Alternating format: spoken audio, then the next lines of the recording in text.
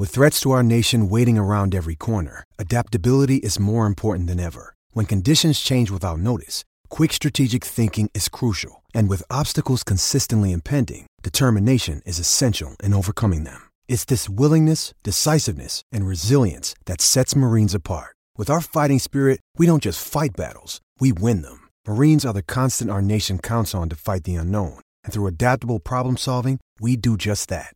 Learn more at marines.com. You're listening to a Score North podcast right now, and if you're a business owner, so are your customers. In fact, I could be talking about your business right now, telling the tens of thousands of loyal fans about you and sending them to your business. Find out how you can partner with your favorite Score North podcast. Visit scorenorth.com now and enter keyword partner. Fill out the form, and we'll get in touch with you quickly. Once Phil, Judd, Declan, or others start talking about your company, you'll be amazed at how many fans start showing up. So visit scorenorth.com now and enter keyword partner.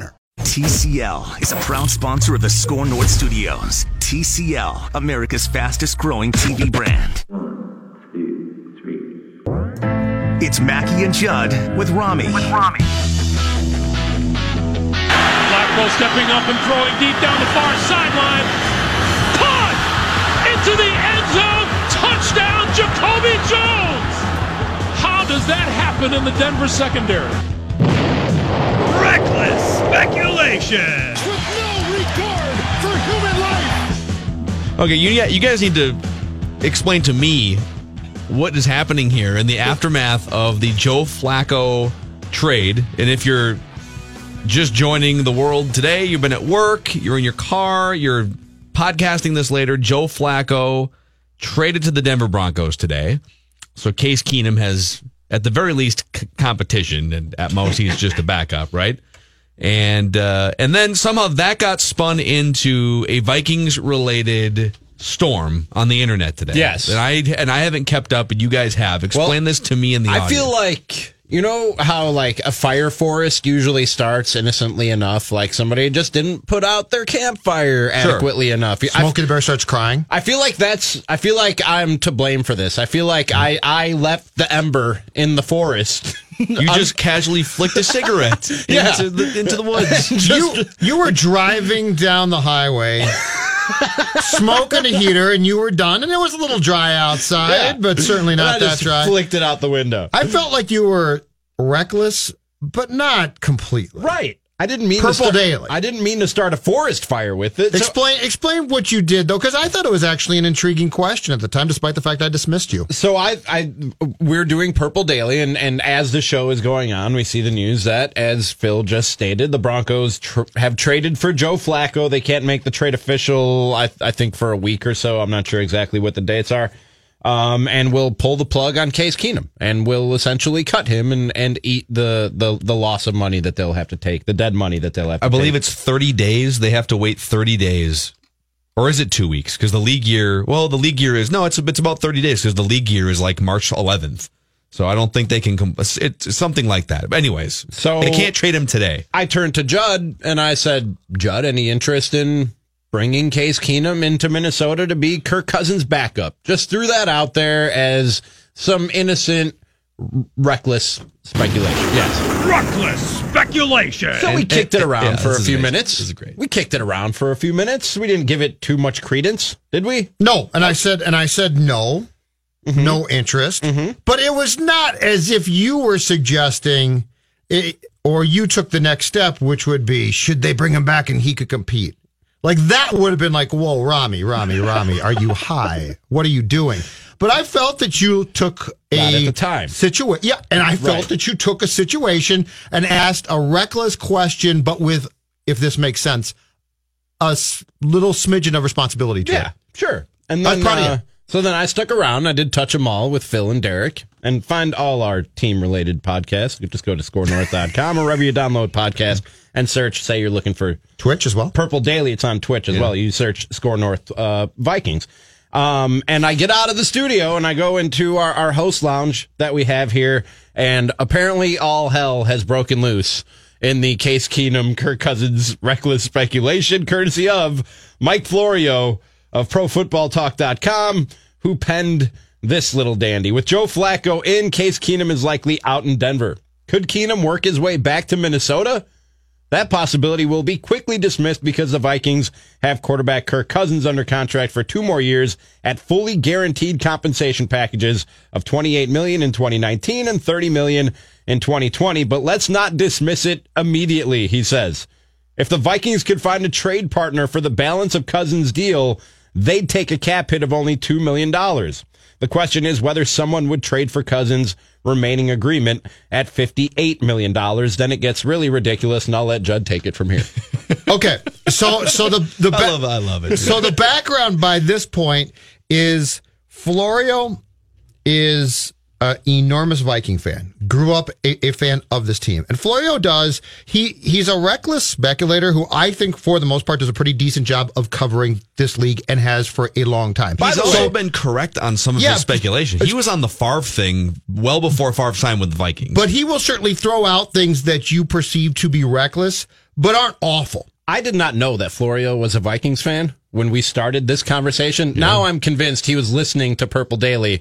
And he's probably listening now. Hi, Mike. How are you? We appreciate you listening. Mm-hmm. Yeah, absolutely. Send out a little social media promotion for us. We're new here. We're new here. Spread the word. So tell a friend. So Mike decides in his infinite wisdom to throw up 3 possibilities of teams for Cousins to be traded to by the Vikings, to open up space, of course, for Keenum now to come back here and be the starter as he was in 2017. This includes, and by the way, keep in mind, too, Kirk Cousins has a full no trade. So any trade, he can be traded, but he has to approve it, all right? So that's the important setup for the 3 teams I am about to give you. The first team he throws out is the Bengals, because Zach Taylor, the Bengals' new coach, who was the Rams quarterbacks coach for Sean McVay, comes from that coaching tree, and McVay likes Cousins. And Andy Dalton is who he is at this point. Sure, so. But it's Cincinnati. Okay, so ask yourself question 1. If you're Kirk Cousins and you're well compensated to play half your games indoors in Minnesota, are you going to raise your hand and say, of course I'll go to the Bengals? The second one, and this is my favorite, this is where Florio's completely lost it. Hold on. Because I have no idea. Okay, and I'll give a hint. AFC or NFC? AFC. Oakland. No, desperate need of a quarterback. Desperate need of a quarter. Oh, Jacksonville. Yes. Can I read the Jacksonville? Can you imagine? You're going to have to drug Kirk Cousins and get his lifeless arm to sign the waiver. But listen to the rationale used by Mike Florio. This is fantastic. Second, the Jaguars. Former Vikings OC John DeFilippo is now the offensive coordinator in Jacksonville. Oh, beautiful. With DeFilippo also tied to Eagles quarterback Nick Foles, the Jaguars could explore either, and they could leverage the Eagles against the Vikings in order to get the best possible deal. Now, I'll go back and say it again. This involves you going to Kirk Cousins and his agent and getting them to say, oh, go play for Flip again? In Jacksonville? In a heartbeat. Reckless speculation. Really reckless. Regard for human life. And then the third team, this is not, Jacksonville's the worst, but the third team is the New York Giants. Per a league source, Giants coach Pat Shurmur had lobbied for the Vikings to sign Kirk Cousins before Shurmur became coach of the Giants. While that may not bode well for Keenum to become a candidate to be signed by New York, it could prompt the Giants to bring Cousins back to the NFC East. Meanwhile, we check on Major League Baseball. Anybody? Nothing. Anybody there? No. Oh, I thought you were going to play some. I thought you had some crickets or something set to go. Probably should have found some crickets set to go. Yeah. All right. Let's deconstruct this for a second. Okay. So many tentacles off this. Let's reverse engineer this, please. This is glorious. All right. Okay. The wheels are just turning inside Phil's head. I can see the wheels turning. So all right. If there was a scenario in which Kirk Cousins was interested, let's start here, in which Kirk Cousins was interested in playing somewhere else, and I don't think there is. Okay. I think Judd nailed it. He gets to play indoors, controlled environment. He gets to throw to Adam Thielen and Stephon Diggs. He knows they're going to spend some resources on offensive linemen, so it's only going to get better, right? He seems to enjoy interacting with Vikings fans on social media a lot lately. Yeah. Yes, posing generic questions every day on his Twitter account. He's giving away stuff. Yep. But if there was a scenario in which he would say, "All right, I'll go play for blank team, and I'll sign off on this trade," If you could get a stopgap quarterback in here and draft one in the first round and have it be for a lot less money and more upside than Kirk Cousins, I'm signing off on that potential. I would look to explore that if I was the Vikings. And I've come full circle from a year ago in which I was all about, yep, you have no choice. You have to sign Kirk Cousins. You do. But after getting a look at him, he is who he is. He's not ever going to be the 5th best quarterback in the NFL. He's just not, okay? So if you could explore any of these Florio scenarios from Pro Football Talk today, you should if you're the Vikings. So that's my stance on this. You should start there. Would you bring back Case? I would entertain. That's the question. I would entertain the thought of trading Kirk Cousins. I brought it up a couple of times. You did on the air. And in fact, I'm going to support you here because we got tweets back that were unclear that said they can't trade him because it would accelerate the cap hit of the guaranteed cash. Mm-hmm. I found a piece from For the Win late in the season written by an author who I didn't save their name, clearly hates Cousins, but it's telling. It reads thusly. If GM Rick Spielman can somehow con a team into taking on Cousins' deal, the Vikings would save $26 million this offseason and be on the book for only $3 million in dead money with Cousins' new team taking on the $56 million remaining on the final 2 years of his deal. Okay. Cutting him is the key, which is not going to happen, of course. No, you're eating it all. Cutting him means that you would eat the cash. But anyway, to Rami's point, when you brought up the trade, it is doable. Yeah. Now you got to get his sign off and approval, but we got immediate tweets saying they can't trade him. That's not true. If he agreed to it, they can trade him. Here are the wide ranges of watching Kirk Cousins. Okay. I can talk myself into two different things. I can talk myself into he could win a Super Bowl if the offensive line is better and the defense is what it should be. Can the Vikings win a Super Bowl with Kirk Cousins? I think the answer is yes. Are they the most likely team to do that? Okay, there's all kinds of other better teams in the NFL right now. Mm-hmm. But I could also talk myself into, yeah, you should trade him if you can and just start over with a rookie because he makes too much money and he's not good enough. And the first half of the season, Kirk Cousins was on pace to break the all-time passing yard record, and he was going to throw for 40 touchdowns. Second half, Kirk Cousins was a disaster every other game. So the rate, like you could tune in any given Sunday and you could see a guy who throws for 350 and 4 touchdowns and wow, this is amazing. And then you could tune in and see a guy who plays like Blake Bortles for 3 straight weeks, right? So he is sort of polarizing in that way. I'm right there with you. I agree with everything that you just said. So I would entertain the thought of trading him, but like we've pointed out, he has a no trade clause. And why he would want to go, first of all, to Jacksonville, of all places, to play for the Jaguars, of all organizations, and to play for John DeFilippo, of all offensive coordinators.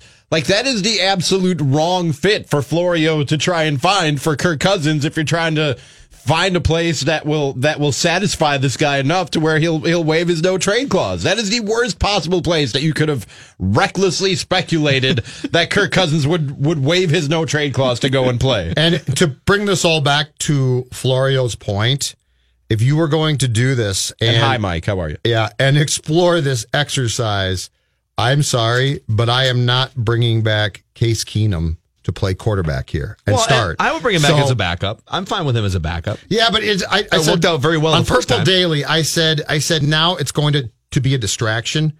If Cousins is still here, I'm not bringing him back, and I'm not going to bring him back to start. I would explore my options for sure, but it would have nothing to do with Case. Does Case Keenum struggling in Denver and then essentially being on the outs now that they've traded for Joe Flacco, does that validate our debates that we had, all the people that the Vikings are out of their minds, or do we have to see Case Keenum back with the Vikings in order to prove whether or not... we're validated. Because there's a lot of people that still sit and say, hey man, there was a magic chemistry between Case Keenum and the rest of his teammates. I think he's very clearly a better leader. He's just a better... he has better chemistry with his teammates. I think guys like him more. Sure. It's fair to say. But no, we are validated in my mind completely. And I think what the Vikings are going to try and recapture now with Kubiak is the personnel philosophy and the coach-player relationship, hoping that Kubiak and Cousins can have what Shermer and Keenum had, which I think was key.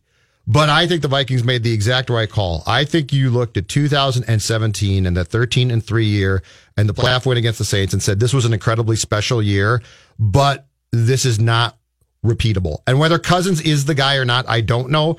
But if you had brought Keenum back in 2018, I think the story is very much the same, or in my mind, probably worse. Yeah.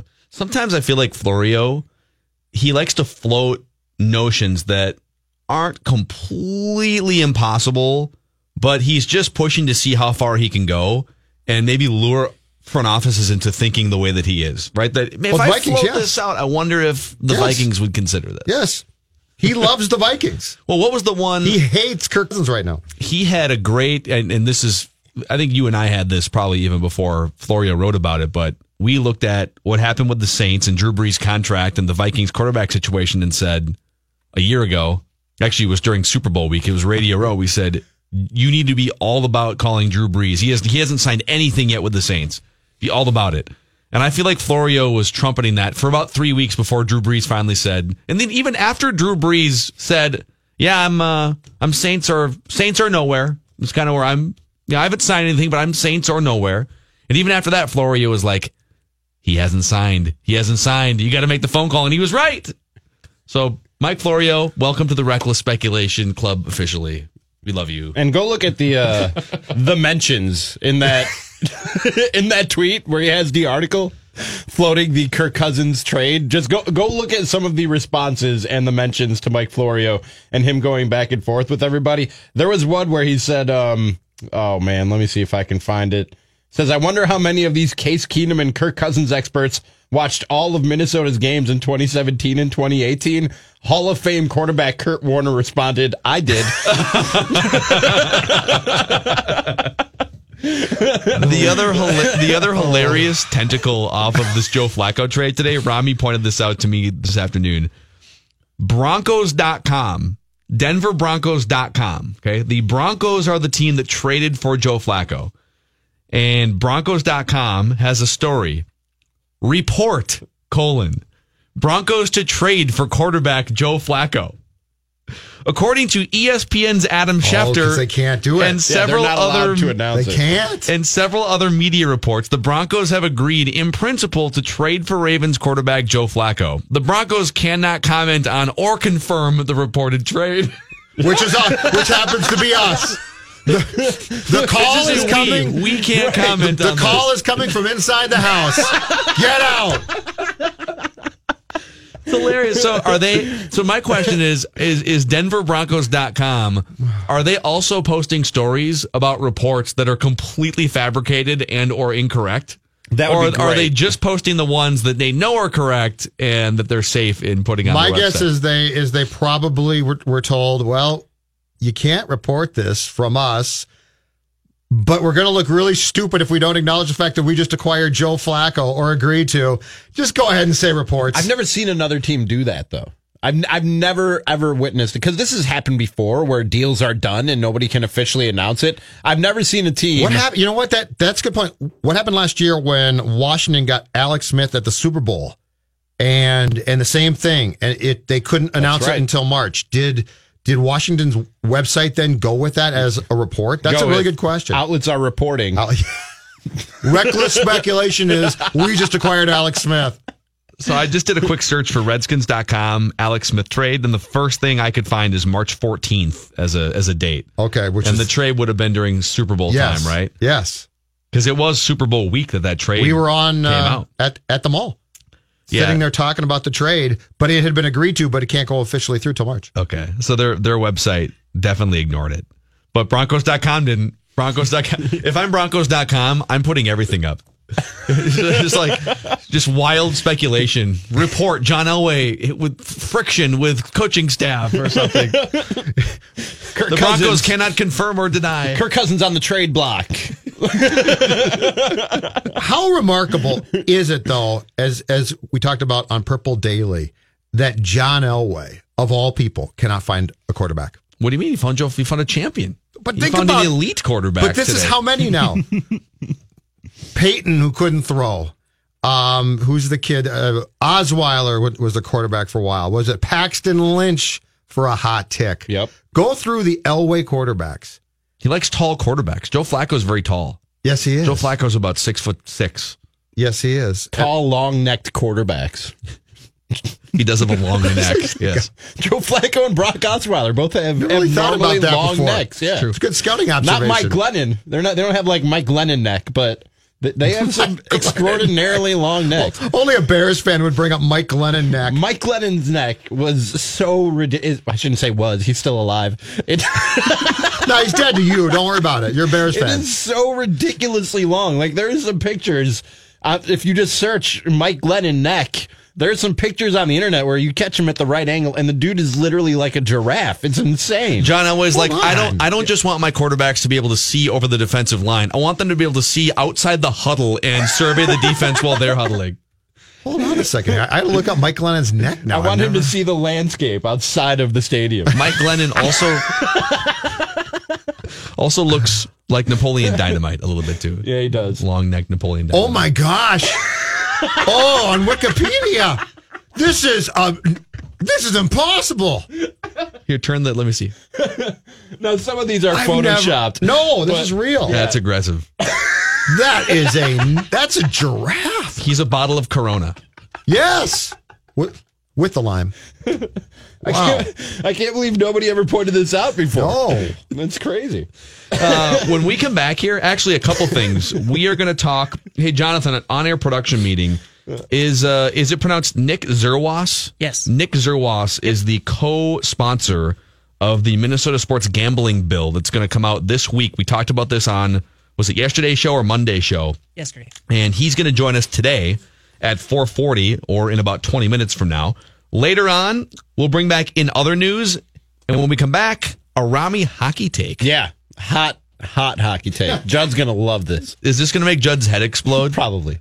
Because sometimes when you bring the hot hockey takes as a non-hockey guy, Judd can get pushed into a corner. Danny Cunningham and I last night went out and got some happy hour boneless wings and beers, and the hockey game was on TV, and I observed something, and he was like, "You got to tell Judd that." I was like, "All right, I'll do it tomorrow." That's Mackie and Judd with Rami. That's going to happen when we come back here.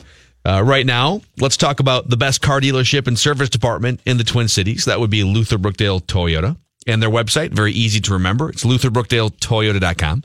I love to peruse around the pre-owned inventory section of LutherBrookdaleToyota.com because they have all kinds of great deals on cars that you would think, oh, that's a lot of mileage. Oh, 50,000, 100,000 miles on it. 2013 Camry here with 100,000 miles on it. You can drive Toyotas up into the 200s with no problems, especially if you are taking your vehicle to a great service department like the one I have for years and years. I had a 1992 Camry that was in my family. 3 or 4 different people drove it, including me, and we drove that thing up to 284,000 miles with very little problems. So durability with Toyotas, you get reliability with the service department, and a great location on the corner of 694 and Brooklyn Boulevard. Luther Brookdale Toyota. Score North Live with Matthew Collar. Live afternoons 2 to 4. Collar loves sports. He knows stuff. Score North Live with Matthew Collar, with a cast of pals who know sports, breaking down the hot sports topics of the day, sports talk and your thoughts, and live guests. Score North Live with Matthew Collar. Live afternoons 2 to 4. Score North. ScoreNorth.com.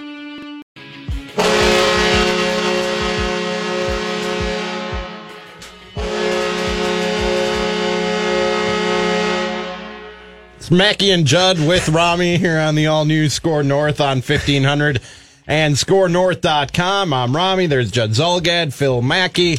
And last night, me and our intrepid Wolves reporter, Danny Cunningham, which we're neighbors, by the way. I didn't realize how close I live to him. We're like basically neighbors. Block or two away? Or yeah, pretty much. He's like a block away from me. So yesterday we went out to a local spot for some happy hour wings and beers and whatnot. And he found my dog's boot, which I lost on our evening walk. Oh, really? Yeah. I saw you tweet out to the masses. Yeah. And then he showed up at my door with said boot. Where did he find it? He came up clutch. Actually, right where I thought it would be, along the route that me and my dog walk every night. Can I say this? Yeah, sure. That seems sort of weird. That my like dog that wears Danny. boots? No. I'm fine with that. That Danny Cunningham of all people shows up at your door with, "I found your boot for your dog." Doesn't that sound like the start of like, oh, Danny Cunningham's a great guy, and by the end he's killed you, like a Fatal Attraction thing? It's not like he came up to his door and said it like that. No, but I'm saying at the start of a film, I found your boot. But at the start of a film, it would be like, oh, Danny Cunningham's my new friend, and he found my dog's boot, and then by the end he's like killed you or something.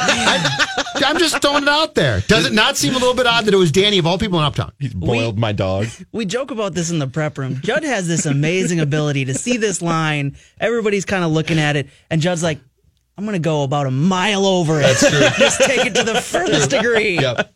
Here's the line. It is amazing. There's Judd. Up at the next stoplight. Just an observation. Then Cunningham found the dog's boot, and I find it odd. He has a unique ability to take it to a very dark place all the time. And then he murders everybody. This is true. Judd Grisham. So after Danny stalked me and returned my dog's boot, we went to a local watering hole. We're having some wings, we're having some drinks, we're talking, and there's Minnesota Wild hockey on the TV. And a goal is scored, and I turned to Danny and I made an observation. We heard that, and he goes, "You got to tell Judd that tomorrow. That's a great take. You got to share that with Judd tomorrow." I was like, "So all right, well I will." And so here we are. It seems to me, as an uneducated hockey observer, which is what I admittedly am, that the vast majority of goals scored in hockey are luck and happenstance. Yes! Yes! Oh, this is a clear setup. Give me a high Jonathan Harrison, this is a clear setup. This is a setup. Is this something that's been observed before? No, I swear. No. I swear. No, you talk. I know what you did. Judd, I swear to God, this is a thought I've had for a long time. I haven't heard anybody else bring it up, and I brought it up last night with Danny, and he said that I got to tell you, because every time... Now, I'll admit, before I got here, I did not watch a lot of hockey, okay? And even since I've gotten here, I haven't watched that much hockey. You're in the state of hockey. It's just never been my sport. I'm going to try to learn it. I told you that. I asked you if I could attend a game or two with you to teach me the sport. Of course. Because you seem to know it very well. Judd will teach you everything about how terrible every player is on the ice. No, just everyone should be fired. Just Wild players. Don't worry about it. But it seems to me... If it's the Blackhawks, I love Patrick Kane. The little bit of hockey that I've observed, and most of it is highlights on SportsCenter, that most of the pucks that end up in the goal... All right. We're not, that's not the plan that the guy had when he sent it off his stick. Like, he's aiming for, like, the upper right-hand corner, and it hits a skate and ricochets up into the air, hits off a guy's shoulder pad, off another guy's face mask, goes down onto the ice, and between the goalie's legs. All right, okay, like, it's never planned and designed and executed the way that the guy meant when he shot the shot. Okay. There are goals that are scored off people's breezers and their butts, all right? But did you see the Flyers goal last night? There was a shot from the top of the slot. There was a double deflection. The first guy deflected it, and then it got to the... On purpose, yes. And the guy deflected. So that looked like a fluky goal. It was actually a very nice goal. Wait, so someone took like a wrist shot or a slap shot? Yep, from the top of the slot. And it got redirected not once, but twice? And beat Dubnyk. Yes. That takes a lot of skill. The double deflection. That takes a lot. Is this like the magic bullet in the JFK assassination? I think no, I planned it like that. That's I think exactly that actually curved by itself. I don't think that there were people actually deflecting the bullet off themselves towards. Do teams practice a double deflection?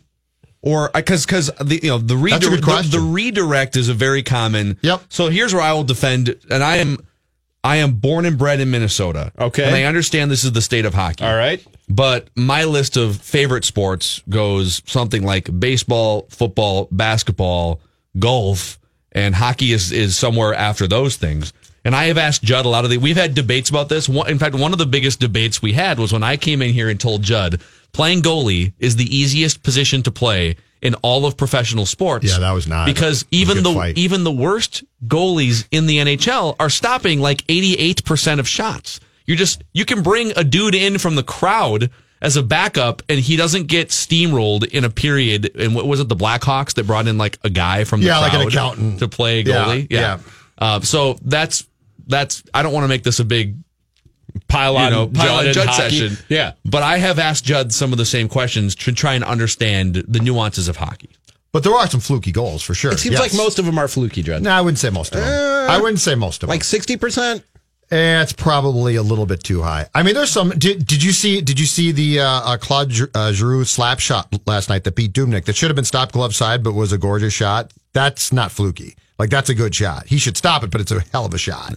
So I would say there are definitely, because of the amount of people in front and the deflections that occur, there are some what appear to be fluky goals, but at times there are some goals that are really nice. Some of this stuff is actually planned. Like, he's like, I'm going to hit it off this guy's skate. And that guy's shoulder pad. I'm saying that there can be skill with that, where you think there's complete fluke, there can be skill involved. I'm not saying that they sit there and practice these things all day long, but there are some skill sets brought to the game and to goals that make it not as fluky as you think they are. So to help illustrate Judd's point here, my observation after really engaging in this the last 5 years, even more, because my co-host for the last 5 years has been a diehard hockey fan. And so I have tried to come to his side as much as I can. I'm never going to be the diehard hockey fan that Judd is. But my interpretation of what creates goals in hockey is not necessarily, like, to what Rami's saying, the end result of a lot of goals is, ping, ping, ping, like off someone's skate, whatever. Mm-hmm. But the process that leads to goals in hockey is work rate and possession. And the teams that can control the puck and cycle the puck and that can create chances, right? It's kind of a volume game. You might shoot the puck 50 or 60 times. 30 might be on net, 20 might be off net, and you might only score once or twice. So the more chances you can generate in hockey, the better chance you have of unclogging the bottleneck, so to speak. I think it's fair to say that what's weird about it, if you are, let's say, a football or basketball fan, is hockey is based on a lot of broken plays.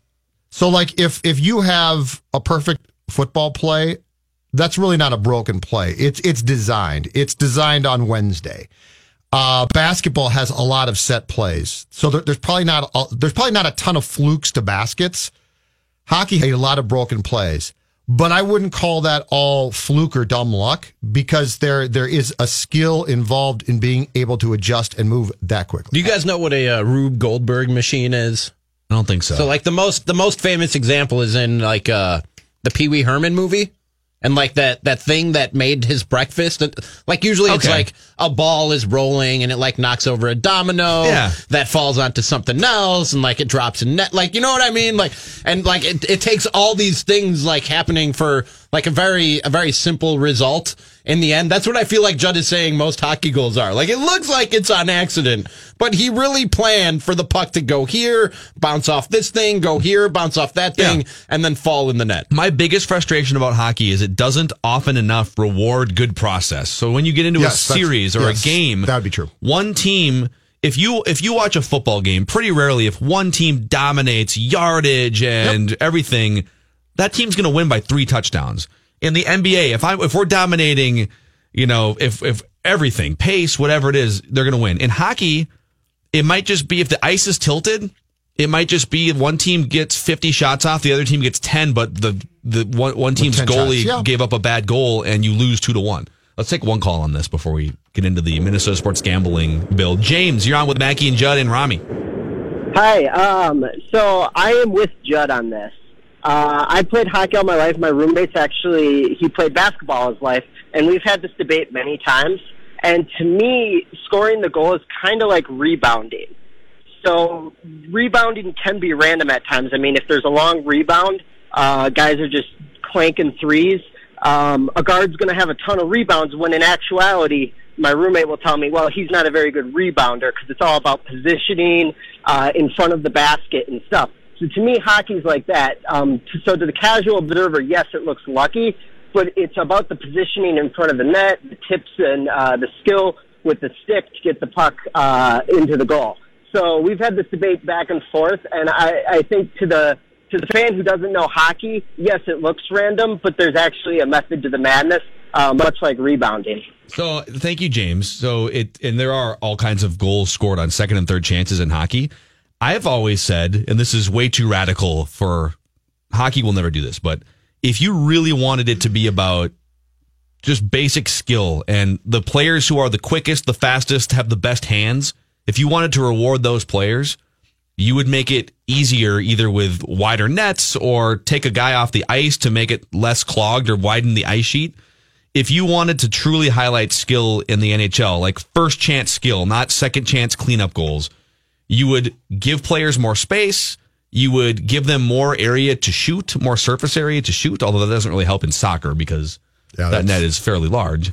That would get if games were like 10-7 because all the skill was on display, I would be all in. So this is an observation though that's I'm not like unique or new in making this observation. No. This is something that's been said and been debated long before I ever thought it and said it out loud.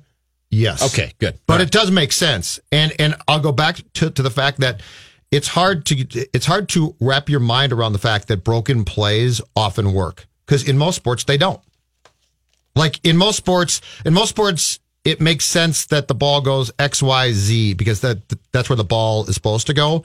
In this sense, it's I'll shoot, it deflects, but there's still some, as the caller I believe just said, there's still some method to the madness. Yeah, there's amazing skill if you watch the way that Sidney Crosby distributes, or if you watch the way that Alexander Ovechkin can get any shot off on a whim, right? Look, I don't even know how to ice skate, so I'm not going to. But it's not a bad observation. I'm not going to sit here and say that these guys aren't skilled or talented. It's bottlenecked. It's a bottleneck sport, and I can see the skill and the talent in what they do. I'm just saying it seems like a lot of goals, which is the ultimate reward and prize in the sport of hockey, seems like happenstance and luck to me, personally. I thought Phil called you and put you up. I swear, I thought this was a setup. I swear on everything that means anything to me, that did not happen. This was just something I thought last night. Here we go again. While having another 5. Here we come. Another 4 years. All right, we're gonna go inside the upcoming Minnesota sports gambling bill when we come back here. But Judd has a word quick. That's exactly right. I want to talk to you first about my new friends. That's right, my new friends at SeatGeek.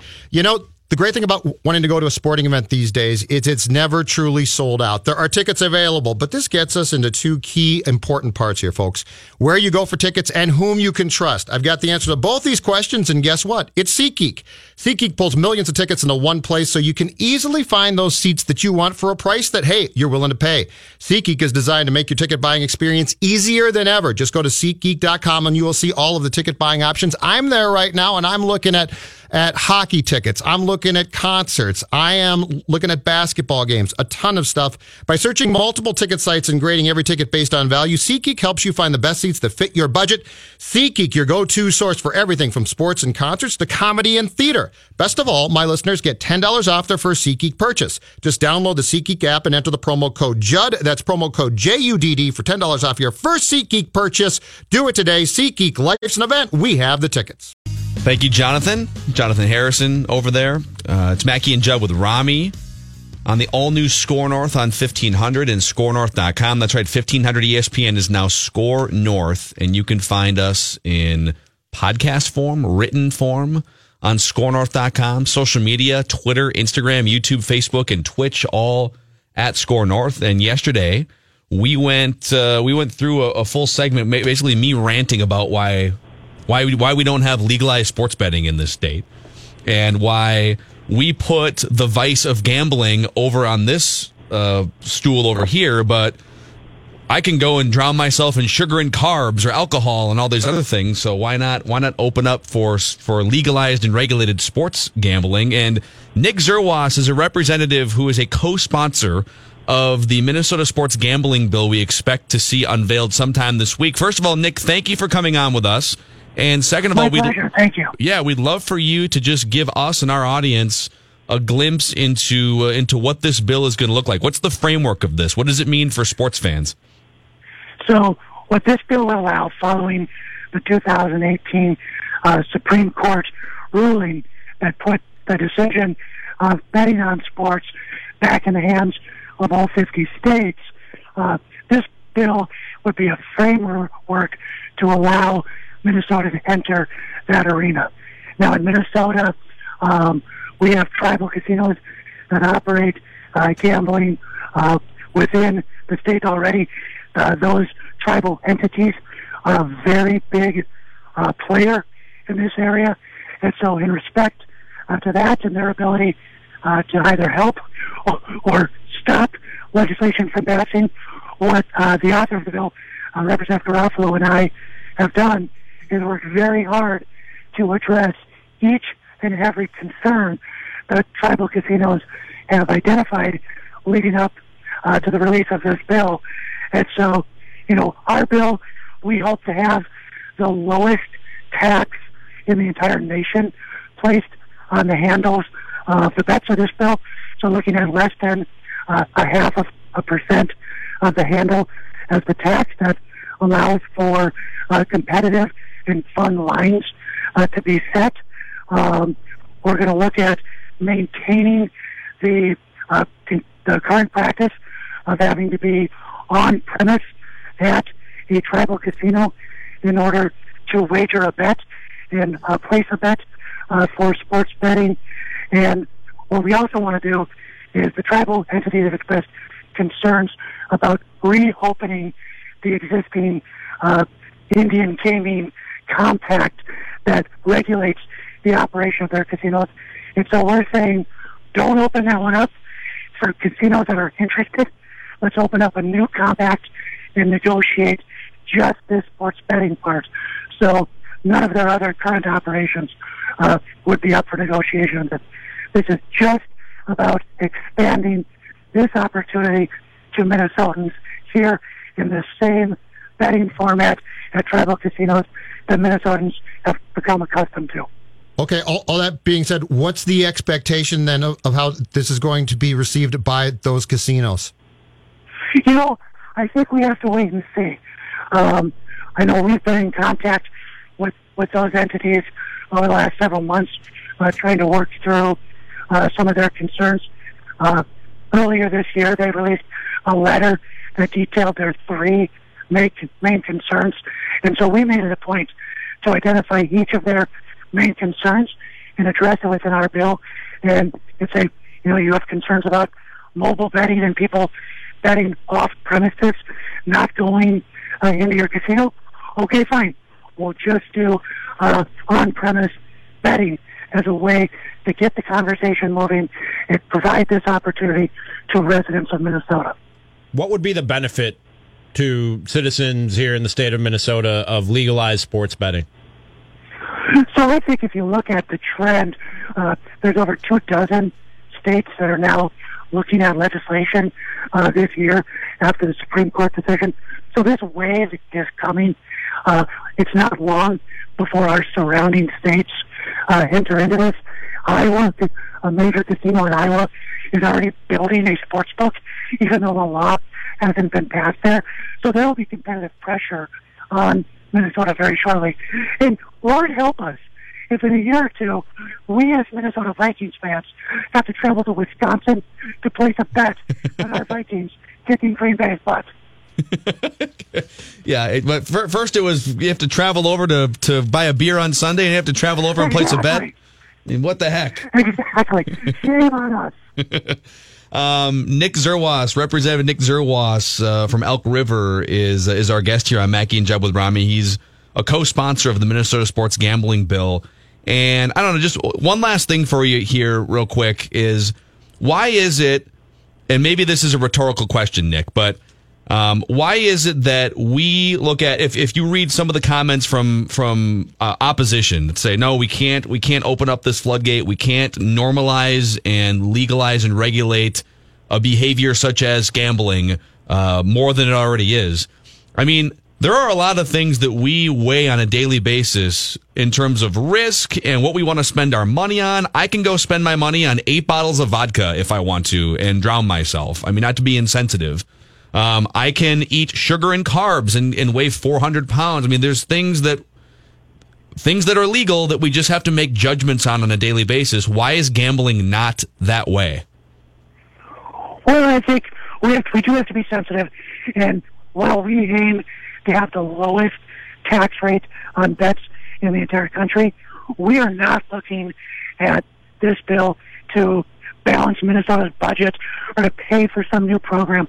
What we want is what little money the state would collect in the operation of this, we would want to be set aside to help individuals that may have challenges or problems with gambling and gambling addictions. So we do want to be sensitive to that.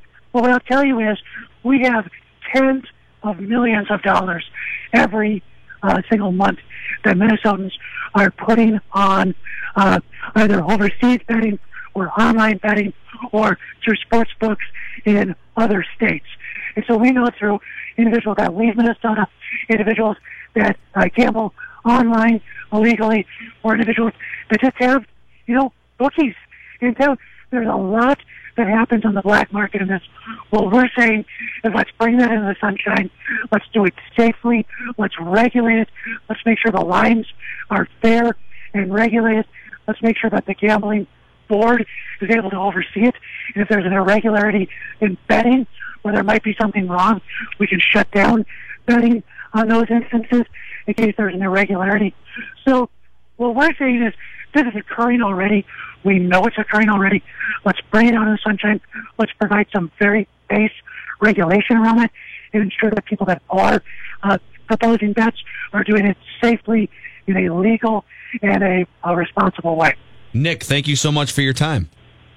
Thanks so much, gentlemen. Have a great day. All right. That's Representative Nick Zerwas from Elk River, co-sponsor of a Minnesota sports gambling bill. And a couple questions coming in here on Twitter, at Score North, at Rami is tweeting, at Jay Zolgad, at Phil Mackey. What about a sports book at Canterbury?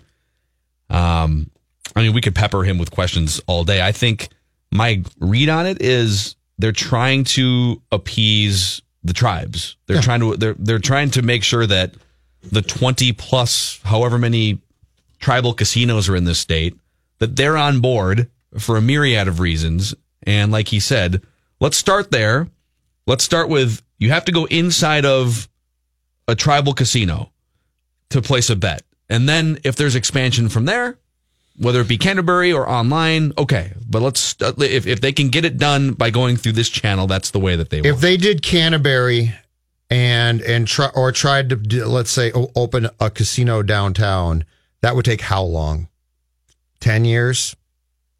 Oh, 12? man. Yeah, I mean, it's hard to that say. would. I think they're probably smart here because they're basically saying, okay, if we can do it, let's do it, but let's not get it tied up for X amount of years. So this makes sense as a starting point because then it expands from there, right? Yeah. Once you start it, it can expand to other casinos, possibly sports casinos, internet gambling. But if you go for the whole thing initially, you're talking about tying this thing up for, my guess would be 8 to 10 years. Yeah, that's probably, it's hard to say, but yeah. And it just wouldn't happen soon. Yeah. Like this could happen soon if you do it right. Yeah. This could happen, 2021 or so. My favorite part about when you go to Vegas and you sit in a sports book, it's the only place I drink White Russians. What about a sports book brings out the Lebowski in you? I don't know. I just sit there. I wear my robe down from the hotel room and just my bathrobe. Wow. No, I don't do that. But, Thanks, Hal. But it's like the only place that I feel like it's socially acceptable to just drink 8 White Russians and watch whatever. It's the only place I watch soccer for 9 hours too. I'll just sit there and watch. There you go. I watch soccer, but for like 9 hours. I was greatly disappointed. I went to Vegas for the first time. It's probably 7 years back now. And I didn't realize it was during the NFL preseason. And because casinos don't have the old school dishes now, they've got the small ones. You couldn't watch games. So like unless the game was on nationally, back in the day with the old Big Bird dishes, they would just pull in every game. So I thought, this is going to be great. I'll see 6 preseason games. God help me. I realize that's a sickness, but I thought, this is cool. And I remember that Saturday night, I believe it was, the Chargers were playing the Vikings. You couldn't watch it. Well, but they all have the league pass. You can watch regular season games. Sure. Pretty much any. Actually, I was flipping around last night. There were 27 college basketball games on last night.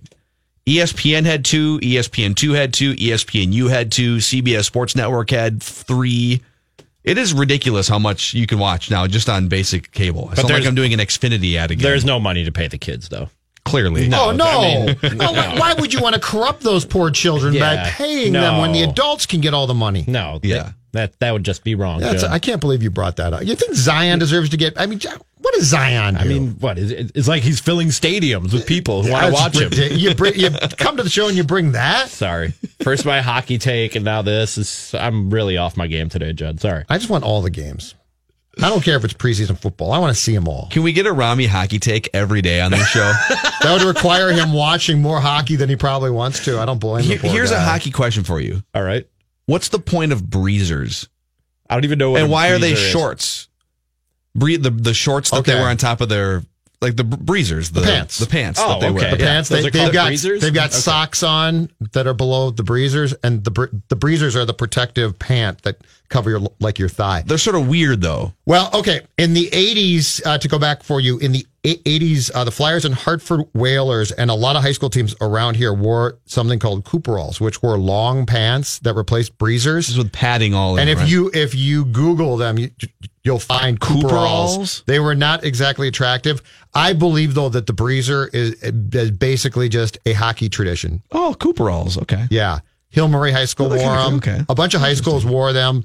And I know that the Whalers and Flyers wore them for a period of time. There they are. Yeah. Yeah, they're sort of ugly, but they're long. But they're long hockey pants. But I think breezers and the socks are just basically part. I mean, they're protective too, but I also think that they're just part of hockey tradition. Yeah, breezers just look like track pants. Yeah, it's basically what breezers are. I mean, I'm sorry, the Cooperalls are basically like just track pants that go over your hockey pads. Mm-hmm. Solving hockey's mysteries, one segment at a time here. Yeah, it's just sort of like baseball. Okay, it's just like traditions. Stirrups in baseball. Yeah, exactly. Okay. Do they really make sense? Probably not. But we accept every them. time growing up playing baseball. Every time I put on stirrups, I was like, "These got to be for something." I don't know what. But Greg Maddux wears them, so they got to be for something.